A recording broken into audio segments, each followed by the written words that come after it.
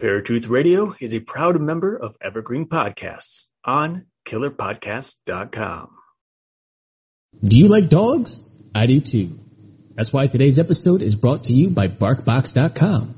Get one free extra month of BarkBox at www.getbarkbox.com/Paratruth. Christian and non-Christian paranormal investigators. They have two different views, and it seems as if neither of them can ever agree on anything. So what happens when a mainstream view of the paranormal crosses paths with the Christian view? Something epic. This is Paratruth Radio.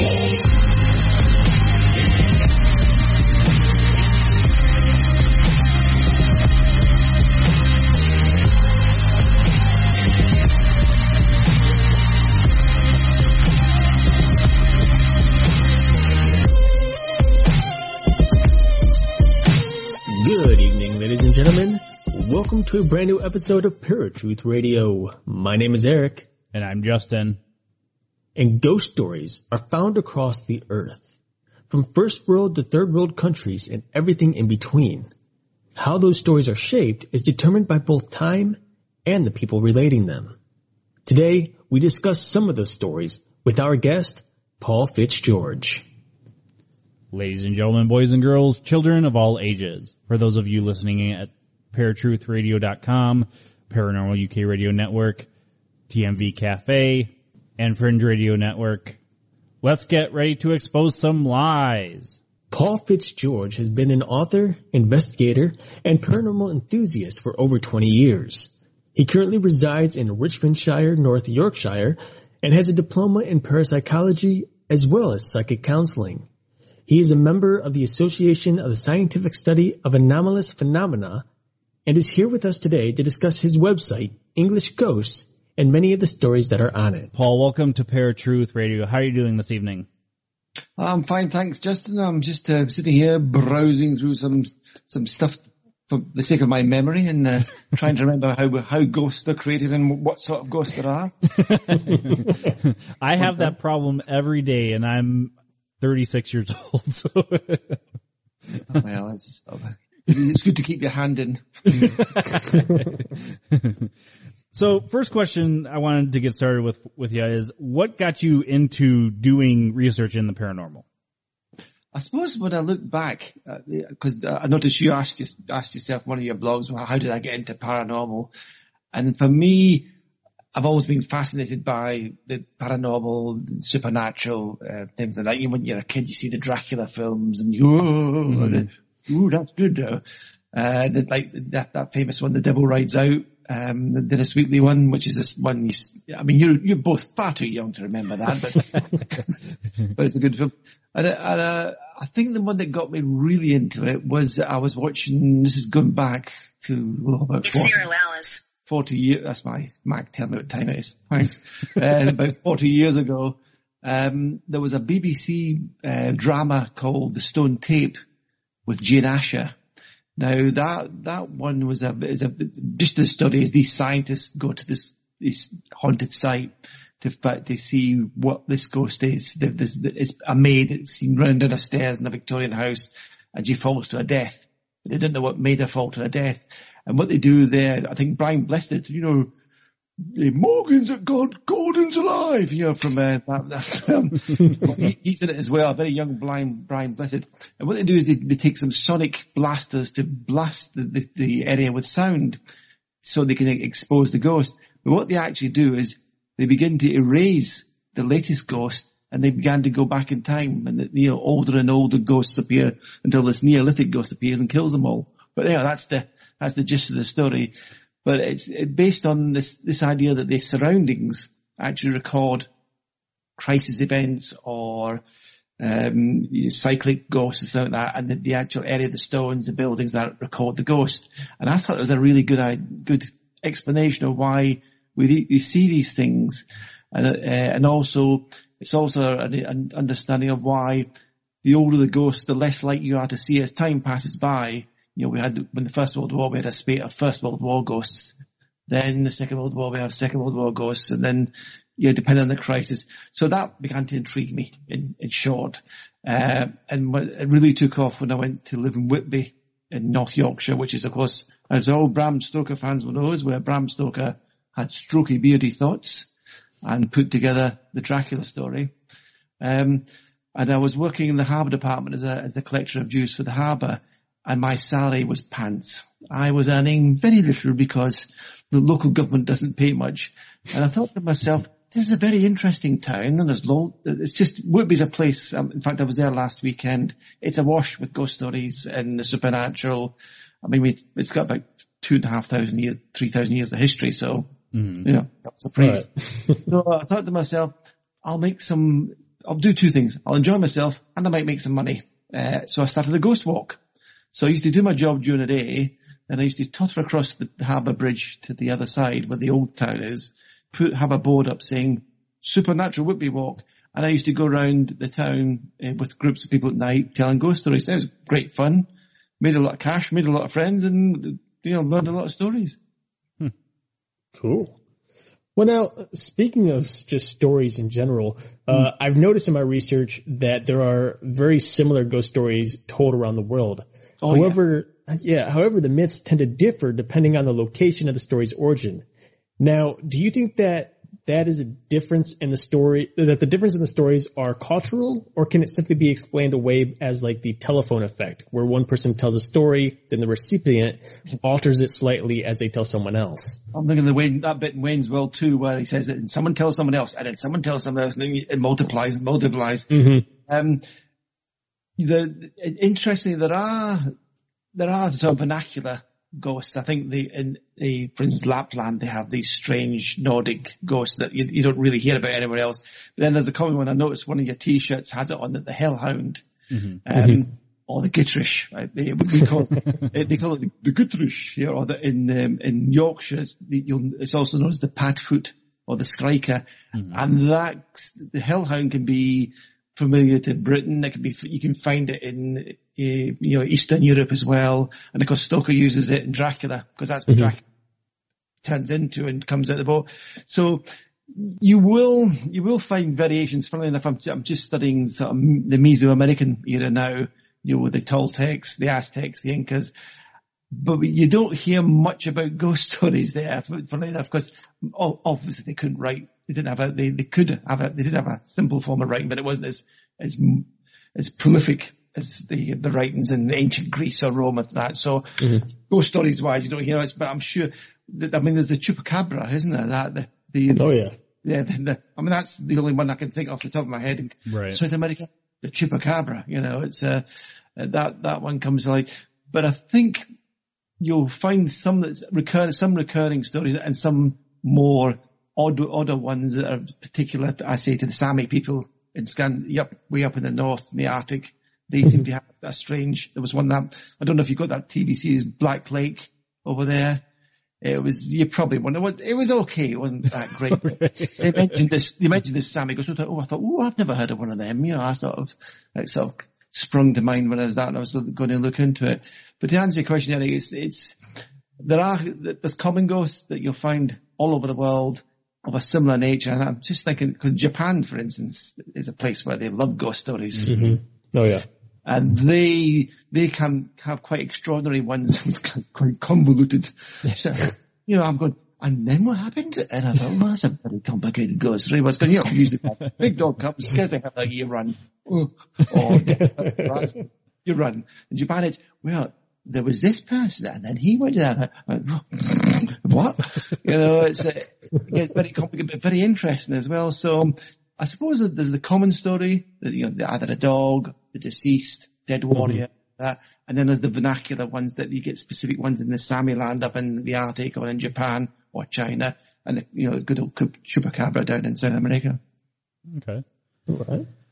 So through all of the stories that you've compiled, out of the areas that you've done research for the stories and everything, what area has been, in your opinion, the most haunted? What era or point in time or area? Just the area of any of those ghost stories that you compiled. Like, was there a specific story that seemed like it was a much bigger hunting than others, or was it that entire area that you did the books on that it was just seemed like really haunted? The two places I concentrated on was Whitby Ghost Book was obviously Whitby. Right. Whitby was is a wash with ghosts. It just is. It's one of those places. I mean, Whitby's a place that goes back to Celt times. Then you have the Romans, then you have the Anglo-Saxons, then you have the Vikings, then you have the Normans, then you have, and it just stacks up. And of course, what happens then is you get a synthesis of all the folklore, because all these different cultures that come in bring with it their own folklore. For instance, in Whitby, for instance, there's the church, the top's and Mary's at the top, but that has the Kirk of Vassal, or Church of Vassal, where there's a ghost of a creature that appears in the window because it's the protective ghost thing. But that's Nordic. That's a Scandinavian one that's come in. So Whitby's probably was a good place for me to write a lot of stories about, because there are a lot of stories. Okay. And I was lucky enough to work in the harbour department, because I was working with all these guys that worked in the harbour, and they knew so many stories themselves because their fathers had seen things. The other area, of course, I covered was in the other book was the West End Ghost Book. Now, London, yes, it's awash with ghosts. It's been there for millennia, but the West End's a particularly interesting place because that's one of the oldest parts of London. Mm-hmm. In fact, if you think it starts basically from Tower Hill as far as Fleet Street, really, because that's where London was. So everything else was just fields up to a couple of hundred years ago, but because the metropolitan area got bigger and bigger. But you get loads of ghosts there from, like, John Donne, the famous Tudor the doctor. Ask not for whom the bell tolls of thee. Well, that was one of his poems that he put together. He has a ghostly experience there. You've got everything from succubus and incubus, that sort of, soul-sucking things that live in Green Park, to and prolific World War I ghosts, because of all the men that came and went to the theatre and then went to the front and died. You get them returning to the theatre. You'd be seen walking up the Colosseum Theatre to go and sit down because there was, they had a crisis. That's what's called a crisis apparition. They die suddenly, so the spirit suddenly appears back and somewhere familiar to them. So those were the two areas that I concentrated on. I mean, hell, I'd love to, go elsewhere, and I'm sure if you go through Europe, there's, towns full of ghosts, but these are the two places which were accessible to me from where I am. Although it always impresses me that America seems to have so many ghosts. When you think it's a relatively, once a young country, we're talking about from Tudor times, the 16th century. Mm-hmm. But there's so many ghost stories in America. But you're by jingo, they're being hard at it over there, sort of. Because I'm used to listening about the ghosts, like Tiresias in the Odyssey, Space Father and that. The Greek mythology is full of ghosts, so is the Roman mythology. But I thought, by jingo, America, wall-to-wall ghosts. It was just in the blink of an eye. Well, if you think about it, we've had way more death here compared to some areas. With different, I won't go into that much. Crimes and that sort of thing. But on top of that, you think of what type of melting pot that America is. And so we have people from other countries coming in, bringing their own stories, and then they're transformed into American stories. They get altered and whatnot. So, Scandinavians, like we're here, because in Britain, we're not we're not a hybrid. We are a mongrel country. We have made up so many nationalities over the years, and I say we've just absorbed the Saxon mythology, the Viking mythology, and Roman. Because where I am now, I'm in a place called Catterick, but it was Catriconium. It was one of the main garrison towns for the wall, the imperial border behind me. The border, the Hadrian's Wall, which is the northernmost border of the Roman Empire, is about 60 miles north of me from here. And where I am now was just awash with Roman sites. There was a fort, and then of course what happens, the Saxons built over that, and then the Vikings built over that. So we have this huge sort of mishmash. But as with yourselves, you've got the Scandinavians, you have the Eastern European folklore that comes into it. And of course, you've got the Native American Indian folklore. Right. Mm-hmm. Which is that you think you'd hear about more about Indian, ghosts from the Indian area. I don't know, maybe you do or don't, from a sort of psychic story point of view. Yeah, it's weird because in America, you would think you would hear a lot more about Native American ghost lore, and we actually don't hear too much about ghost lore itself. We hear more about cryptids and things like that from the Native American side of stuff. Not that there isn't ghosts. But yeah, it is kind of weird that we don't hear more of that. I don't know if that has something to do with just the transition of everyone coming from Europe and striking war against Native Americans and how everything just kind of shifted. But I suppose there's the tie, as I said before. Some of my stories cover the World War I ghosts. Some of them cover the Civil War ghosts, like Captain Brown Bush from Bagdell. He hasn't been seen for a long, long time. And as I say, the further we get from the main apparition, although there is one I think was seen quite recently, there was the Roman auxiliaries. So in York, which is just about 60 miles from here in York, which was called Eboracum in Roman history. That's where Constantine the Great was crowned emperor. Founded Constantinople. I mean, funny enough, I was over in Turkey a couple of weeks back in Istanbul, and of course, this is where here in England, this is where Constantine was made emperor, and where Septimius Severus, the emperor, died in York 60 miles ago. But these Roman auxiliaries walk in the basement of the old treasurer's house in York. But the interesting thing is they're only seen from the knee upwards. They're in full armour, shields and that, like Ben-Hur, they're all marching out to some, load of hairy Saxons that are causing trouble down the road. But they're walking at knee-led, because what they're doing is they're actually walking at the right level for them. Because that's the level, the actual road is below that building in the basement, and it's about 3 foot below the area we're walking. So they're marching out. They apparently look very tired and haggard because they're having a hard time. The empires are imploding at that point, about 360. And they're the auxiliaries, the actual Romano-British that are left, because the Romans have all departed back to the empires that implode. Well, now, there's a lot of paranormal investigators around the world who are out there trying to catch an image of a ghost, video, EVP, et cetera, et cetera. And the main reason for that is to figure out what happens after death. Is there life after death? What are ghosts? What are the origins? In your research, I know you've done some research to, somewhat determine what ghosts actually are or where they come from. Can you go into a little bit of that for us? The ghosts, you break them down into various categories. There's the crisis apparition. The crisis apparition, as I say, remember the First World War ghost I was talking about, where suddenly somebody dies, someone else.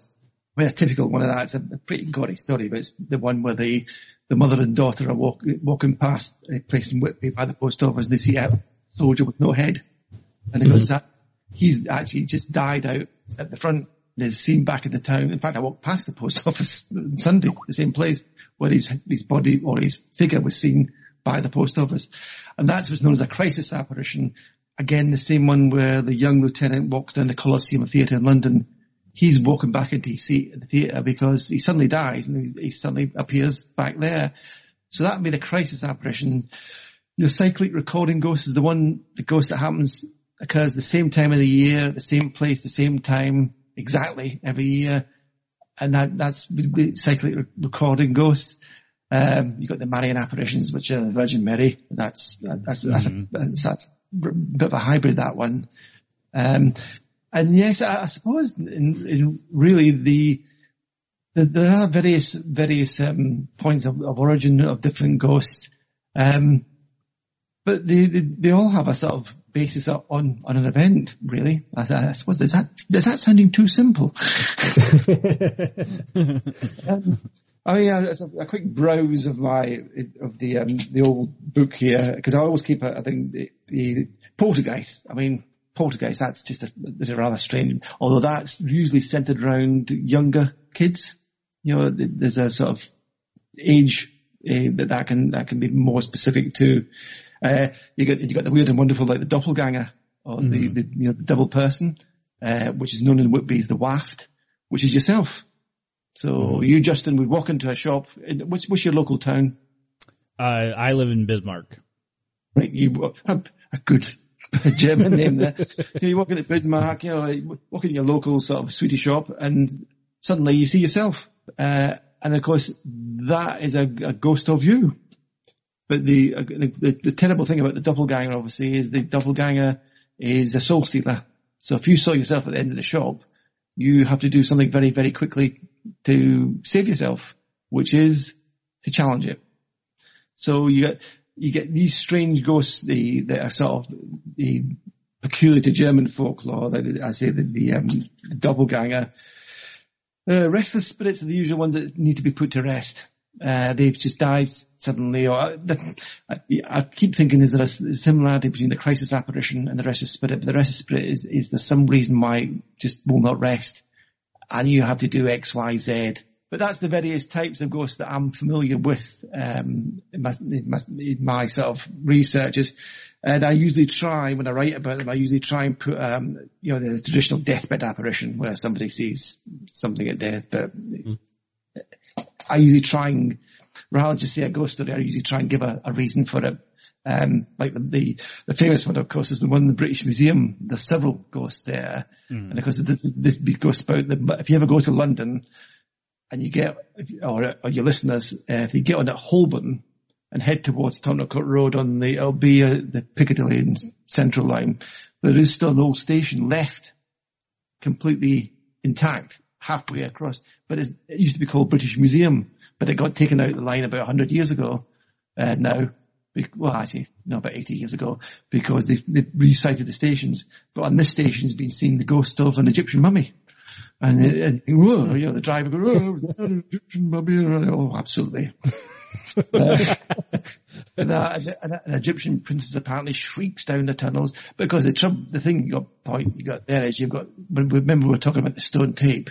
You've got a building chock full of memories and people and mummies and God knows what else. Naturally, you'd expect something strange to be going on in the environs because simple presence of all these artifacts of ancient times. Right. Does that make sense? It does. Oh, yeah. One thing that you had brought up is there's different types, and one that you had said is the doppelganger, which I don't know if you know this, but actually Abraham Lincoln had seen his doppelganger before he was assassinated. And I found that super fascinating. But one that is closer to your area, which Eric and I have done a show on before, is the Banshee. Have you ever come across any stories of the Banshee? The Banshee tends to be more across the water in Ireland. That's to Moda. Although the nearest you get in this area was a Banshee by a name was called Jeannie of Biggersdale.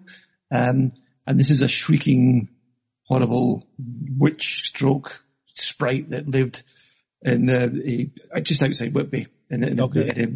There's a little stream that goes down by I forget what the stately home is, but there's a place there. And of course, it's interesting how. Remember, I think Eric, you were saying that how stories can be transmitted from one person to another, like a telephone things.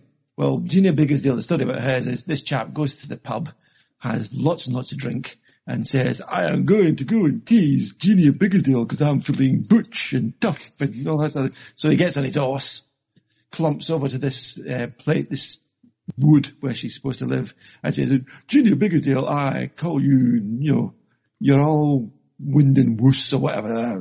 Let's just say he said something of a less than nice nature. And takes exception to this and begins to chase him. So when he sees it, he suddenly sobers up, gets on his horse and starts doing the cowboy bit to try and get him. And of course there's this sort of legend trait, if you like, about that witches or banshees that can't crush, or vampires can't crush running water. Right. Sometimes it works and sometimes it doesn't. So now he manages to jump with his horse across the water, but just as he jumps, she catches up and cuts his horse in two. And he lands fortunately, on the other side of the stream, on the front half of the horse, and she's gnashing away at the poor horse's back. But the thing that, when I used to tell that story, the thing that struck me was, it reminds me of another story. What story does it remind you of any other particular story? In the English or British folklore? Headless Horseman? It's kind of similar. It's similar to Rabbie Bunce. You know Rabbie Bunce? Okay. Okay. All right. Yeah. Cutty Sark. He does exactly the same. He goes to tease this witch Cutty Sark, and she chases him. I mean, I think Malcolm Arnold, the composer, did a piece of music about the whole thing, and she chases him, and exactly the same thing. She goes to cut him, but he manages to get across the other side. Mm-hmm. But his horse is lucky; it just gets his tail cut off. The one down here gets cut in half. But you see, we are 120 miles away from Dumfries, where Rabbie Bunce, because I used to live up that way. Oh. Rabbie Bunce actually lived and wrote these stories and heard about them. So there's obviously that piece of folklore there that's transmitted its way down to here. And these are all related to the Banshee, which is when you did your research, was it mostly in Ireland you found it? Ireland, located? part of Scotland. Actually, there are folklore of banshees here in America, but from what we could tell, maybe that was from the Irish migrating to America and that sort of thing. The Irish, the Scots, basically, I was born in Glasgow actually myself, so if I get this right, I think the Irish invaded Scotland, or the Scots invaded Ireland, and they kept on invading each other for a long time. Yeah. This is before the Romans, in fact. I think the Romans thought, I've had enough of this, mate. Let them get on with it, because, it's just good. And so you get a very close connection between the two, Irish and Scottish. A lot of the folklore is very, very, although you don't get leprechauns in Scotland, because nobody gives away money in Scotland.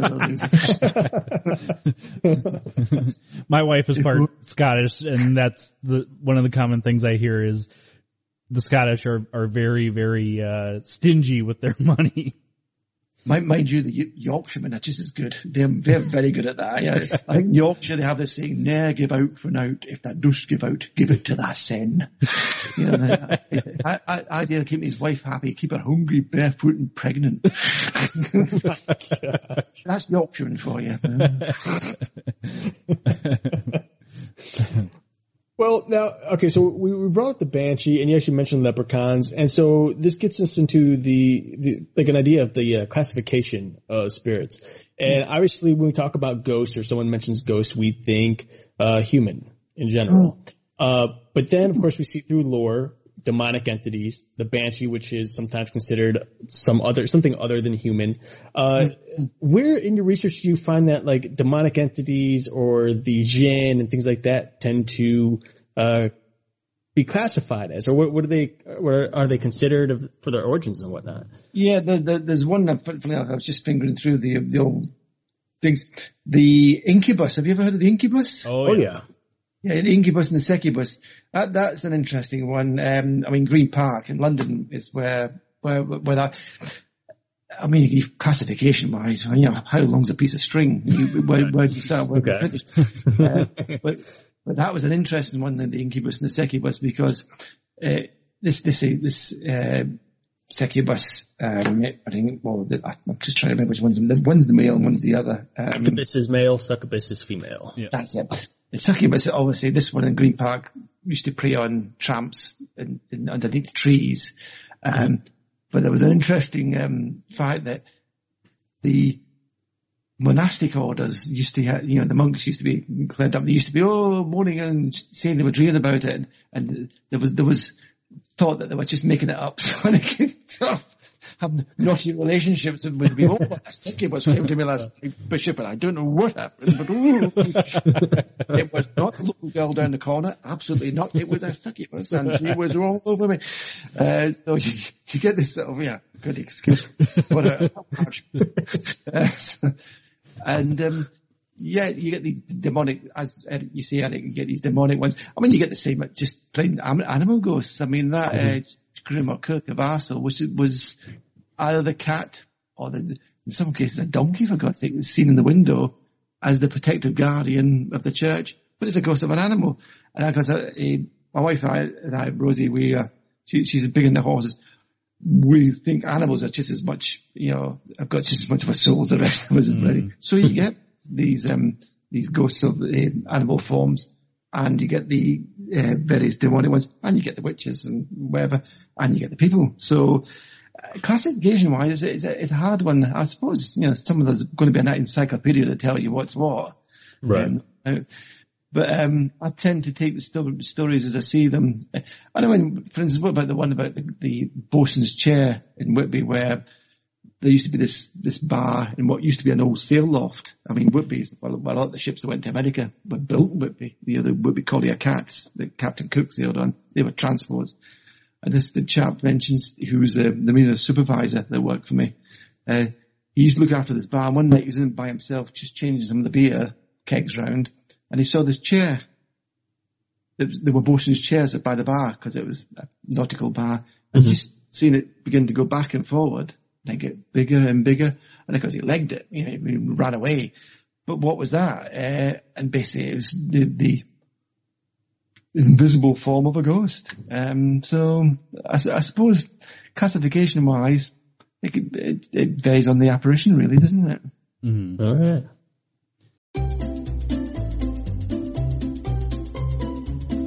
Hello, and welcome to Novel Conversations, a podcast about the world's greatest stories. I'm your host, Frank Lavallo, and for each episode of Novel Conversations, I talk to two readers about one book. And together, we summarize the story for you. We introduce you to the characters, we tell you what happens to them, and we read from the book along the way. So if you love hearing a good story, you're in the right place. Our 9th season is coming this fall. Tune in to hear from some of the all-time great authors, Charles Dickens, Jules Verne, F. Scott Fitzgerald, and more. Subscribe to Novel Conversations wherever you listen to podcasts.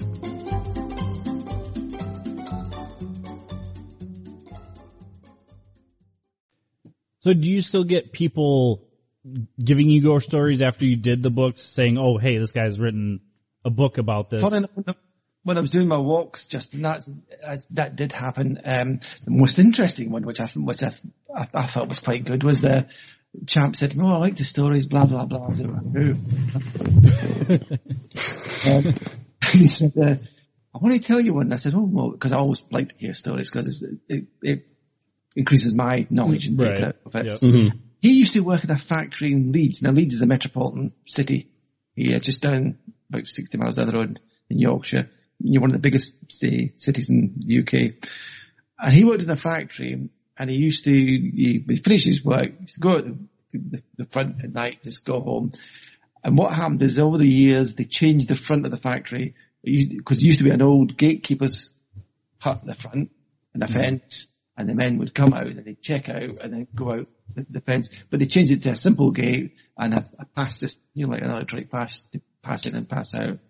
So he was walking out one night, and as he walked out, when you walk out, you're walking and you have something on your mind, and it sort of takes up all your thinking space, and you're just the motions to get home, or whatever. So he walked out. As he walked out, he came to this old gatekeeper's hut, and he said, old Fred was there and said, "Oh, good night, Charlie." He said, "Oh, good night, Fred. I'll see you in the morning." And they kept on walking. And he walked for about 300-400 yards. And before he stopped in his tracks, he said, "Hang on. Fred's dead." And he suddenly realised he'd walked through what had been the entrance 10 years before. And old Fred the gatekeeper had been there at his gatekeeping post. But the gate was now an electronic gate and a brand new, newish modern frontage. But he walked right through what had been the entrance and said good night to Fred. And he said, I could understand it. He said, I'd actually seen the old guy in his hut and the old entrance, but I hadn't taken note of it because I had this thing on my mind and walked out. So I don't know how you class that. It's almost like going back in time. He's gone out and he's gone through what was there years before. Mm-hmm.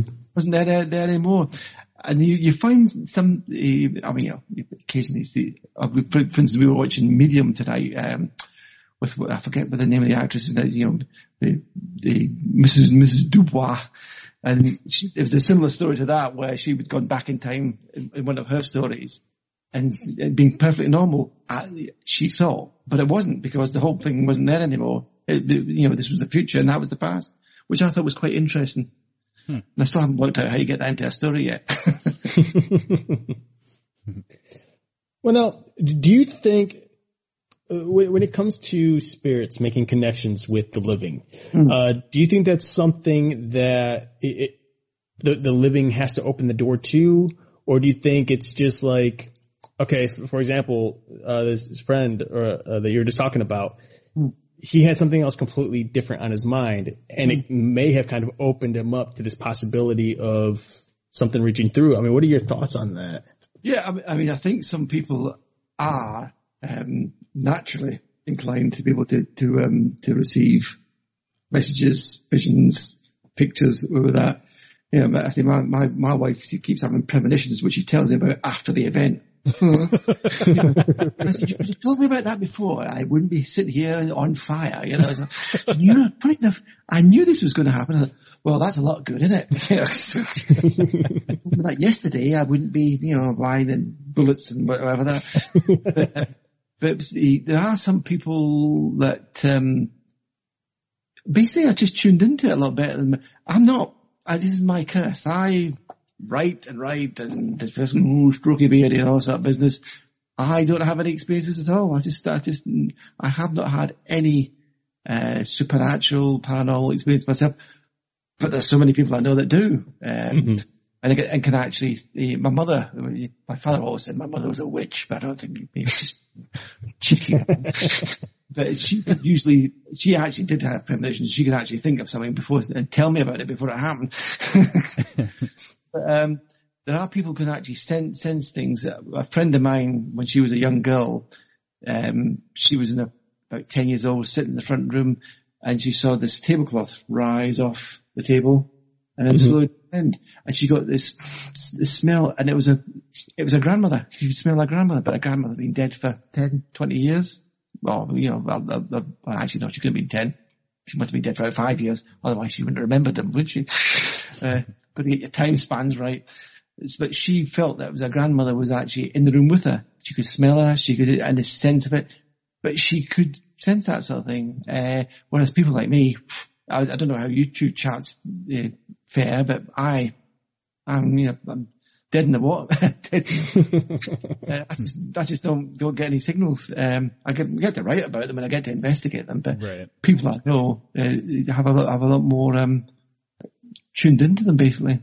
Mm-hmm. Well, I've come across several people in the paranormal field that do the research for stuff, but they've never had a single experience in their life. So, I mean, it's probably more common than you think. They do the research, but they're like, I can't tell you one way or the other because it's never happened to me. I'm just telling you what I've researched. So one thing that I wanted to bring up to both of you guys, because it's actually something I heard on somebody else's show, is the concept of maybe ghosts being a glimpse into the past rather than it being the actual soul of a person or something, because we think of time as linear, but a lot of quantum physics people are saying time isn't linear. It's more than that. So what are your thoughts on it actually being more of a time travel or a time loop kind of a thing compared to like dead spirits? Funny enough, funny you should say that. I was watching a program today about the Incas, the lords, the clouds, the pictures, things like that. Mm-hmm. Their concept of time was quite different to the Western one. They saw time as 3 strands running parallel. There was the present, the past, and the future, and they're all running concurrently. So you could, in fact, what you're doing now could affect or be part of the past. Or it's quite hard one to get your head around. Right. You see the diagram, I thought, it's very interesting. But how does it work? You think my past person really hates you, but present I really like it. No, that can't. They had a different concept of time. They had this three line parallelism that was running around them.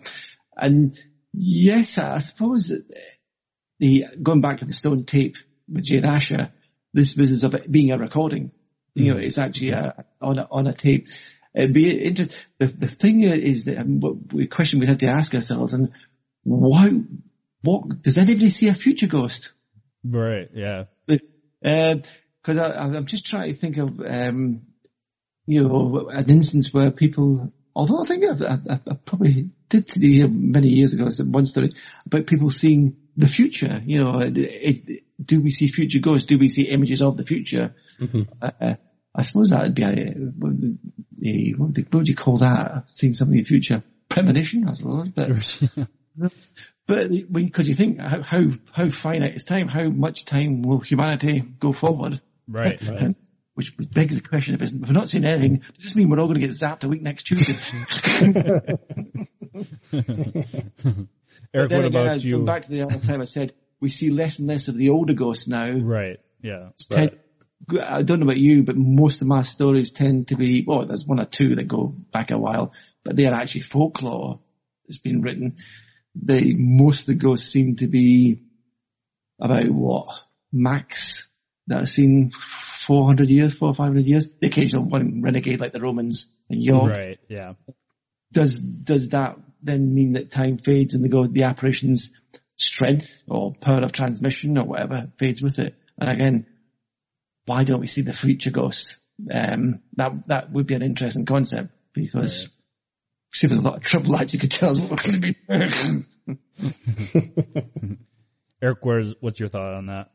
Well, I mean, I think it's hard to fathom the idea of seeing past or future ghosts, especially when you start thinking of intelligent hauntings. Mm-hmm. You and I have done investigations, Justin, where we ask questions and we receive an answer immediately.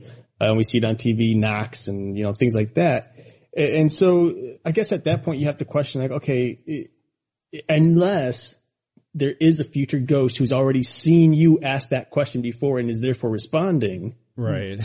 Then the ghost itself has to actually be there in reality as an intelligent haunting. So I don't know. I don't know if I really believe that concept. I don't know if I can really fathom it right now, but I'd love to see more information and research on it, though. That's for sure. As Paul said, it's hard to wrap your mind around any of it, really. Yeah. Because it begs the question of time travel. I'm 62, so I remember when we used big phones. Indeed, I had a life then. I could actually put the phone down and just bugger off. You've got phones, you got to think, everybody can contact me anytime. It's hell. But, I suppose they're thinking about the future and time travel, because I like H.G. Wells, for instance, his concept of being able to travel in time. Mm-hmm. Why don't we see them? Or does that mean there's not going to be time travel? Or does that mean they can't come back or whatever? Or does it mean, would they affect the time stream so we can't see them? I don't know. But it'd be interesting, because then we'd have to invent time travel, and then that would completely change history, because then from that point on they'd be able to come back. I'll stop there. It's really confusing. I watch a TV show called The Legends of Tomorrow, and they're time travelers. And so they're constantly going back and forth from the past and future, but they can't let the past know that they're from the future, and the future can't really know that they're from the past. And so they're constantly on this struggle about how it is you time travel and yet allow the world to continue its existence without the influence of the time traveler itself.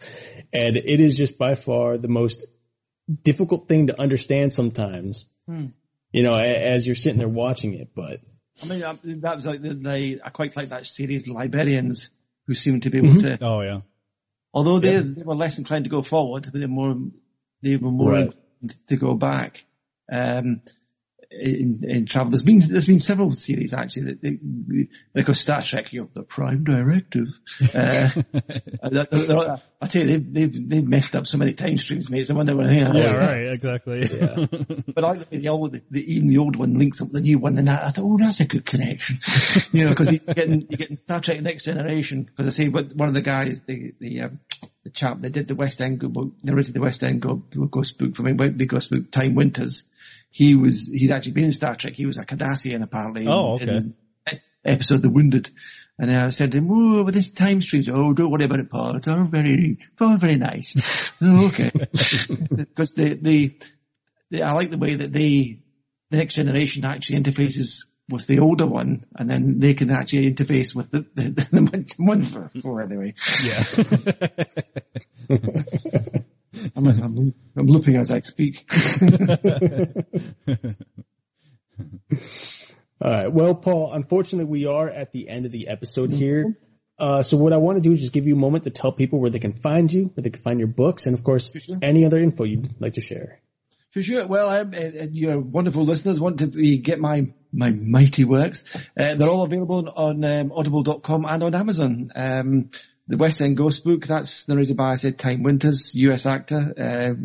A lot of the things, Columbo, I'd say Cardassi and whatever. And he did the Whitby Ghost book. And the other two, Christmas Customs of Whitby, When Dracula Met the Jabberwocky, which is about Charles Dickens and Lewis Carroll in Whitby. That's narrated by Patrina Kingham. She's an ex-barrister, would you believe, ex-lawyer.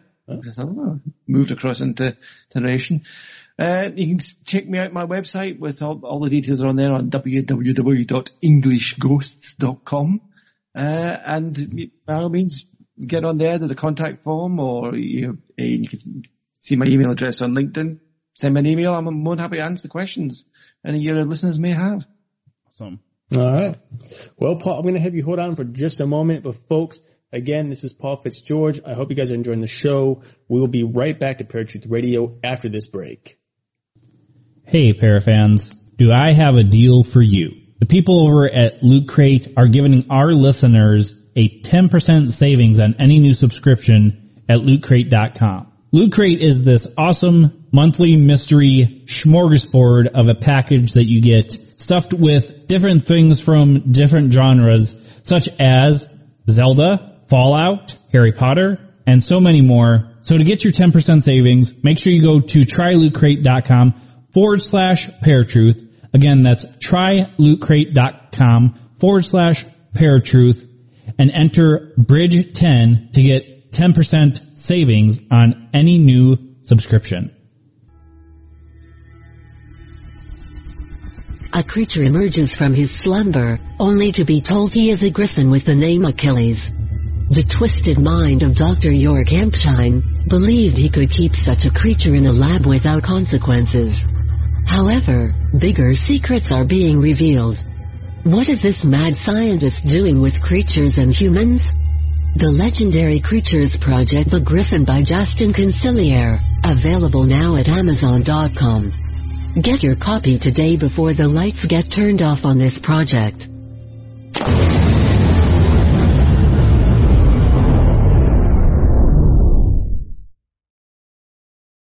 Hey, this is Eric, and you're about to listen to the audio trailer of my short film, The Revealed, which is now streaming worldwide. Check it out at ericscareback.com, paratruthradio.com, and YouTube. The links are provided in the description of this episode. Start from the beginning. When did it all begin? Hello? Are you kids? At Old Grove Church. This has led many scholars to question whether the God that we serve is truly omnipotent, omniscient, spiritual, or simply a New Age extraterrestrial, while others are led to question, are we truly alone in the universe? So, these dreams, they're different this time around.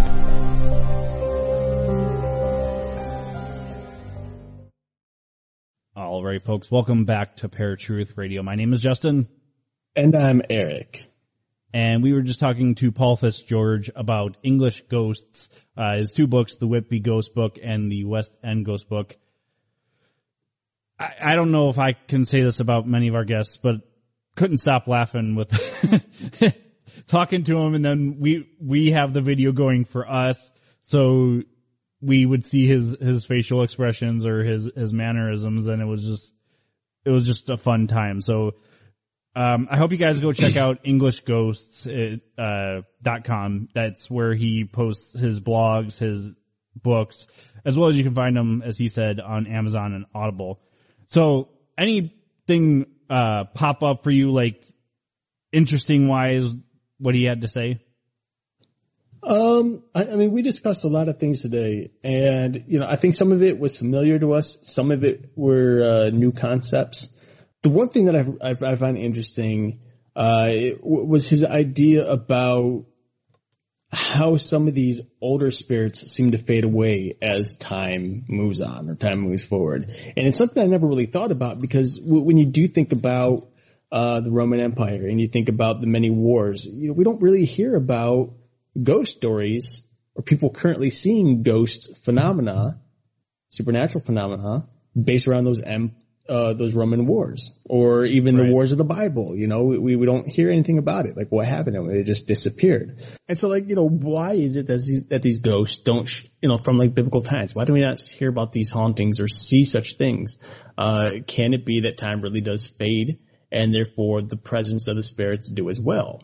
Which then, of course, brings up a secondary question, which kind of goes into what you brought up at the end there, the whole idea of time travel and timelines and stuff like that.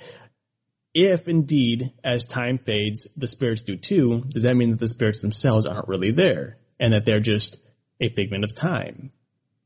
And that's why they're fading. Because it wouldn't really make sense that a spirit would lose its power over time. It's constantly gaining energy, right? You know, as it feeds off, especially nowadays where there's more for a spirit to feed off of, more electronics, you know, more whatever to get its juice. So if that is really what's going on anyways, you know, because but both concepts, what he brought up with sound would make sense. Sound eventually dissipates over time. So if the ghosts are nothing more than an echo, then it would make sense. Same thing with the time loop. If we're getting further and further away from that particular time line as we go on, we would see less and less of it. So, I think that those are two really cool concepts of it, because still today, doing the paranormal radios we have and paranormal research for almost 10 years now, we're still no closer to an answer than we were when we first started 10 years ago. No. Yeah, you're right. I mean, you would think by now there'd be some type of evidence to really give us clear-cut, definitive answers to our questions. But alas, it is not there, which of course brings us yet again, or at least brings me, to the basis for Scripture, which is that there are certain things God isn't going to allow us to know until our own death. It's just, you know, there's always those questions that are not going to be answered. The mystery. Well, our friend Jim Harold, who's been doing it only a couple of years longer than we have, he's said the same thing. I have more questions than I have answers. Yeah. Yep. And so it is in the way of the supernatural. Oh, so much fun. So yeah, it's, that's the end of the episode for the ghosts, guys. So I hope you enjoyed the conversation with Paul Fitzgeorge, and definitely, like I said when we came back from break, check out his website, EnglishGhosts.com, as well as his books. I think that he would really appreciate even just a conversation from you guys. Maybe you can share some of your ghost stories with him from the States, because as he said, his research has only been to those two areas because that's where he had concentrated mostly. So I do want to bring up again this week, if you guys haven't checked it out, check out paratruthradio.com. Check out the merchandise area where we've got our new t-shirts.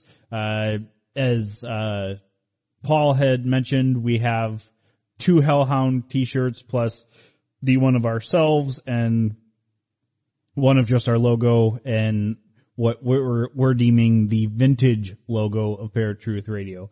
So definitely check those out, and make sure you're checking out Paranormal UK Radio Network, TMV Cafe, as well as Fringe Radio Network and RadioPodcast.com. Do you have any closing words or thoughts or on anything?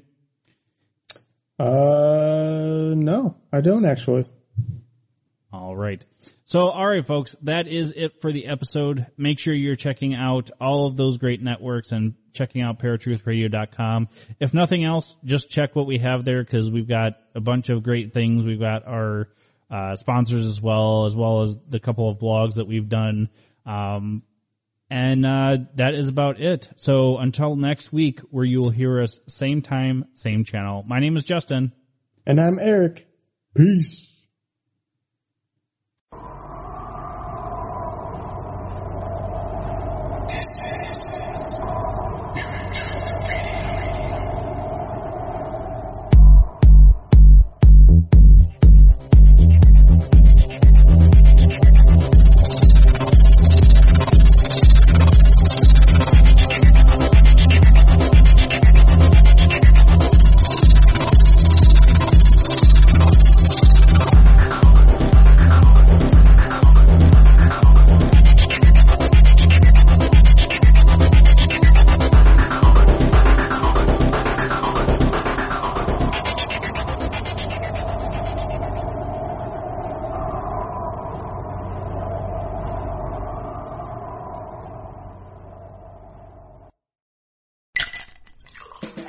Hi, this is comedian and writer, and let's be honest, I do a lot of things. This is Dino Tripodis, the host of Whiskey Business, the podcast not so much about whiskey as it is one with whiskey. Yes, we drink and talk about whiskey, but we do so much more with so many interesting people. For example, we talk to comedians like Greg Warren. You know, I don't want to brag, but let's just say I can walk into a Red Lobster and get whatever.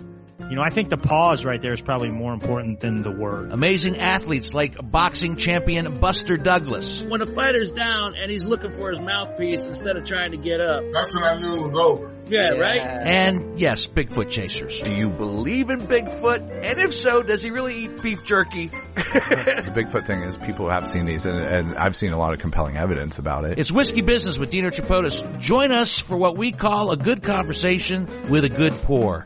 You really can't ask for much more than that, can you, people? Check us out at whiskeybusinesspod.com, a proud member of the Evergreen Podcast Network.